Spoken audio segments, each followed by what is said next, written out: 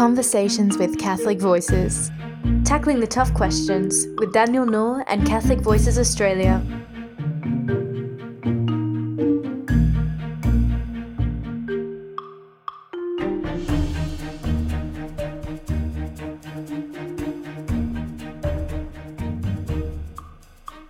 Hello, Cradio listeners. My name is Daniel Noor. I'm a young Catholic, I'm a convert to the faith, and I have an incessant series of questions to ask. In fact, it's almost now a year since I converted. We're going on a year.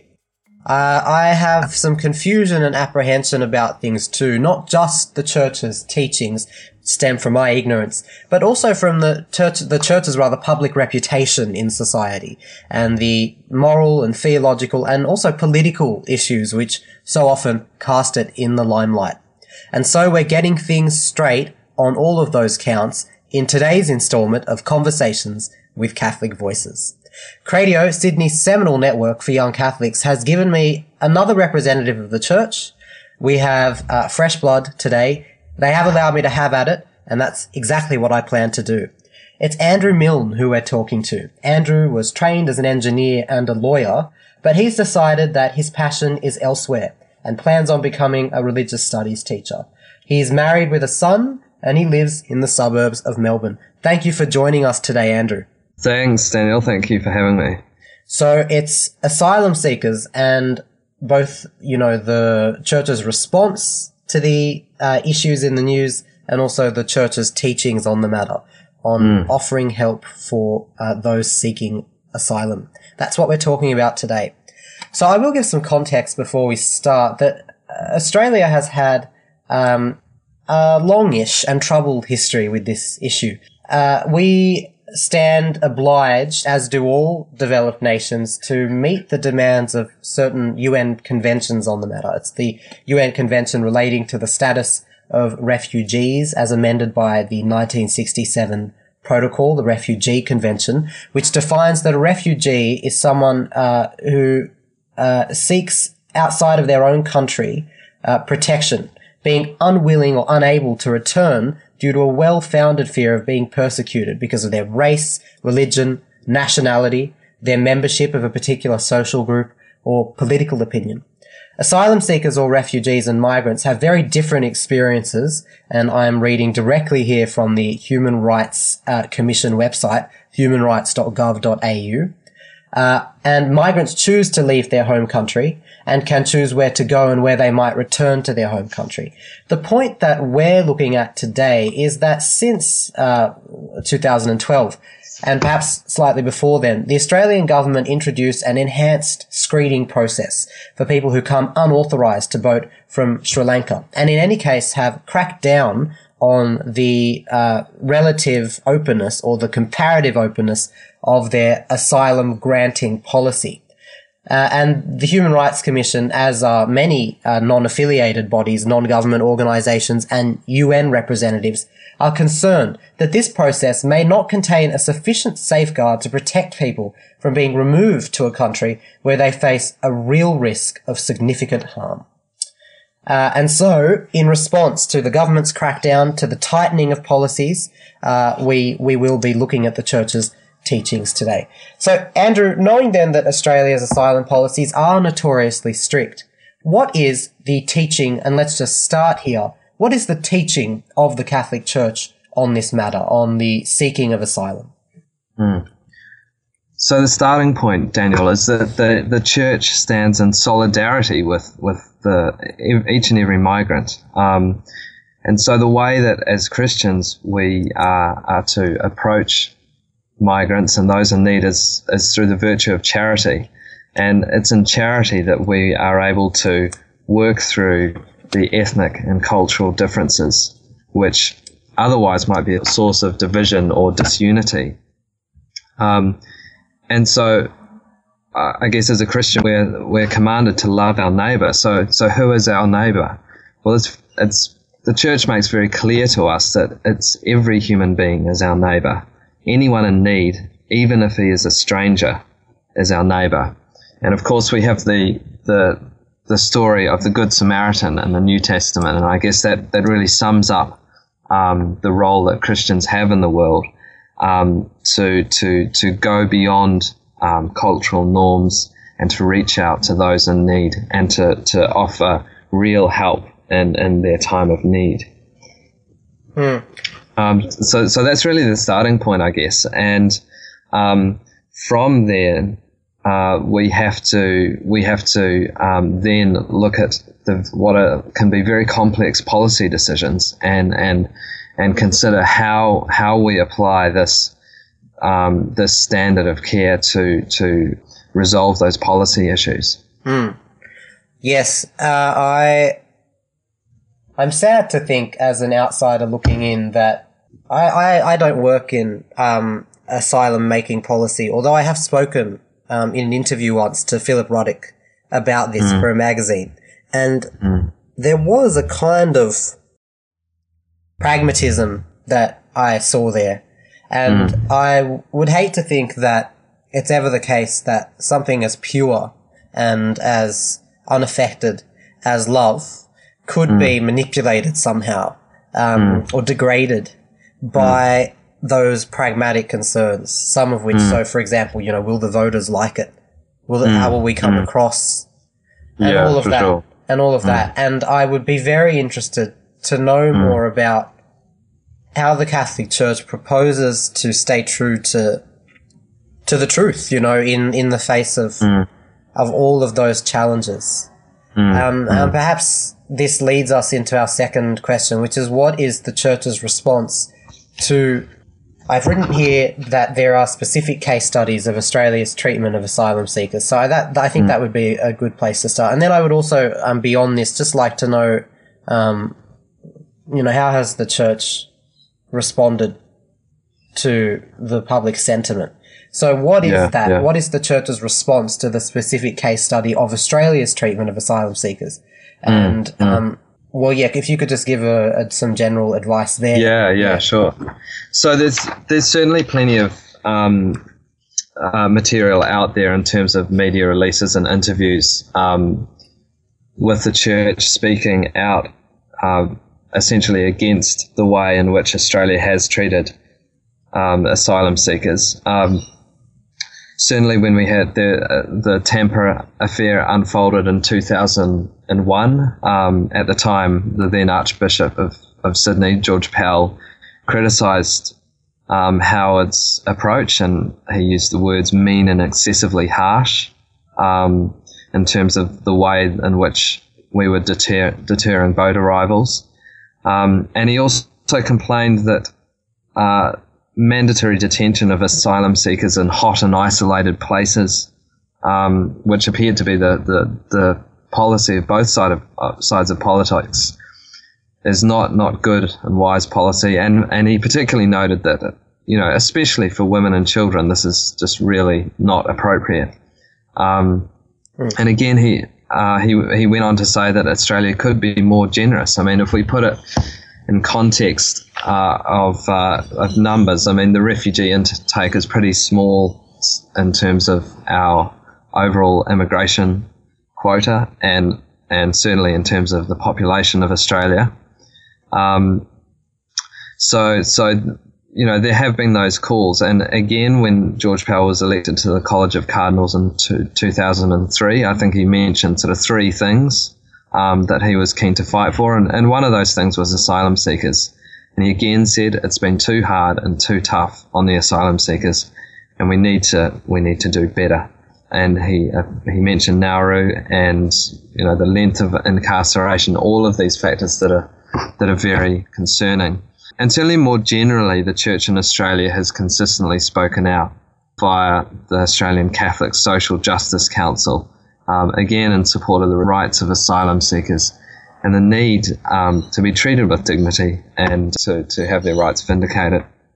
One of the most recent statements that I came across was in May this year. The Australian Catholic Bishops' Conference released a statement urging the government to adopt a more humane approach and compassionate approach. And it was interesting to see in that statement that they rejected any need for offshore processing. And it's been interesting to see how that sort of, I guess that it's a really difficult issue in the sense that, when you have boating accidents and a huge number of people dying at sea, it's very, the sort of natural response is to say, well, look, we need to, isn't offshore processing the answer? We should be stopping the boats. But then, it was interesting to see that this media release said they rejected any need for offshore processing. So that, I guess that's one of those issues that it's a policy question and there's problems. There's never going to be the perfect policy. It's, I guess, doing the best we can. That's honestly seeking to do the best we can. That's what we need to be doing. Yeah, and the government has defined kind of the two alternatives, which is offshore and onshore processing solutions. Yeah. So land, inland detention centres here in Australia, like in New South Wales, there's one in Villawood. And then also thinking of our offshore centres. We do have one at Nauru still. Is that the case? Yeah. And so the church, you're saying, has rejected that kind of thinking? Well, I would say, sort of looking broadly at what the church has been saying, is that it seems like the offshore processing question is a bit of a moot point, but certainly whatever happens, people need to be put in, well, they need to be cared for, basically. They can't be put on an island, sort of outpost and left to swelter in the heat, where really what it appears is that we're simply trying to deter people for no other reason. I think the key point is that there's huge room for improvement in whatever processing takes place. It's clear that the conditions at refugee camps, wherever they are not nearly as good as they should be. And the other key area of concern is the length of time that claims are taking to be processed. So there's a huge amount that Australia could be doing to resolve those issues. In terms of turning back boats and that question, I think there's strong points going both ways. It seems to me that people smuggling is a reality and that it's something that is not good. And for that reason, I think it's justifiable to want to stop that. But what Australia should be doing is increasing its refugee intake and processing these people swiftly offshore or wherever Australia chooses to process them. There is that, and is there some kind of a response? Have the statements been made to address some of the atrocities that we've seen? There was the case of, and I will just briefly look this up with the power of the internet for our listeners, but there was that unfortunate man who contracted a preventable infection in an offshore processing centre. There was drownings at Nauru. So here we go. There was an asylum seeker who's brain dead after delay in treatment for infection on Manus Island because he wasn't given the treatment he needed. It was a cellulitis infection, a common bacterial skin infection. He was an Iranian asylum seeker, and he was finally flown to Brisbane's Mater Hospital, but it was too late. It's just one of many. There have also been the drownings, at sea, and there was one at Nauru. But it says here that deaths include those who perish at sea. More than 1,000 asylum seekers have died at sea, and that's from the Conversation website.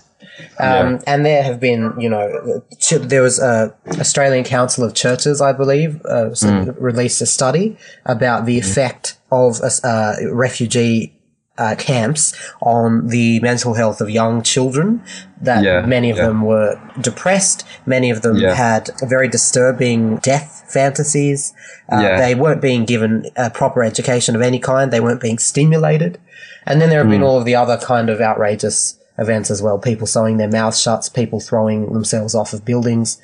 Has the church said, or more importantly, done anything about this? Well, look, certainly, the church has been a consistent voice in support of asylum seekers. In terms of what the church has done, to be honest, I'm not fully up with that, but I would imagine that certainly the various agencies of the church are involved in helping asylum seekers. I certainly have no doubt about that. But I guess it's one issue helping refugees who are in Australia that we actually have access to, but it's quite another issue trying to help asylum seekers when the government policy essentially prevents normal sort of access in terms of helping these people. So I think I imagine that the church is somewhat hampered when it comes to, for example, people on offshore processing centres, to the extent to which, the church can help assist those people. I suppose this brings us into the idea of the sentiment behind the government policies that decide the fates of so many strangers to our country. Accounting for the statistics, especially of the... I think it's more than ambivalence. I think it's actually in some cases, hatred of many Australians toward asylum seekers. There is that. Is Australia a racist nation? Yeah, well, look, I think that's a question that has to be asked. And certainly the most recent Catholic Bishops' Conference statement had a very poignant sort of section in it. And one of the sentences was, "The White Australia policy was thought to be dead and buried, but perhaps it is mutated and is still alive." So, look, I think these are real questions, and it's pretty clear that Australia needs to do better. I think what's going to be very interesting is to see the way in which the situation of Islamic extremism develops in the Middle East, and the extent to which terrorists manage to carry out further acts of violence in Western nations. I mean, we can't pretend that this is sort of going to unfold in isolation to the debate on asylum seekers. And so I guess the church needs to be doing, and all Christians need to be doing all they can to sort of cool down the rhetoric, I guess. There's a lot of strong words being used in public debate, and this is not going to help the plight of asylum seekers. We need to, I guess, proceed with charity and seek to open channels of dialogue to try and work to resolve these situations. We've heard some of the lingo, the queue jumpers. That's something that was, I suppose, addressed by a recent SBS documentary called Go Back to Where You Came From. There was an audience for this kind of program in Australian society, which was to send celebrities back to the countries from which most asylum seekers come, Iran, Afghanistan, war-torn countries, and then to see their entrenched views suddenly shift with experience. Queue jumpers is part of the lingo. And then many people claim there is no such thing as a queue actually, but this kind of belief has somehow subverted or, become entrenched in the view of Australians. And then there are the various aggressive flash-in-the-pan political movements as well, the One Nation Party, and many since then that would have us really be frightened of the threat that I suppose outsiders who are invading our country reportedly.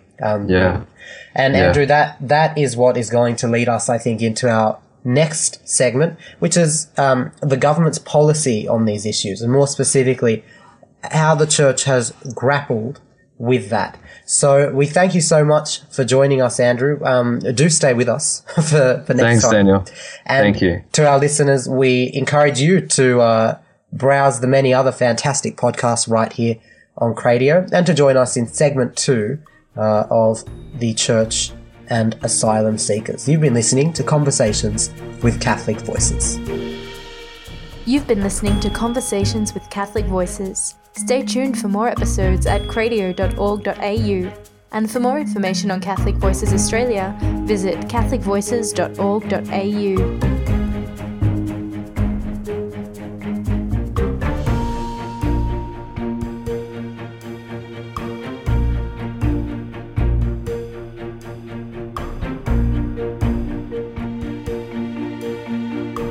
radio.org.au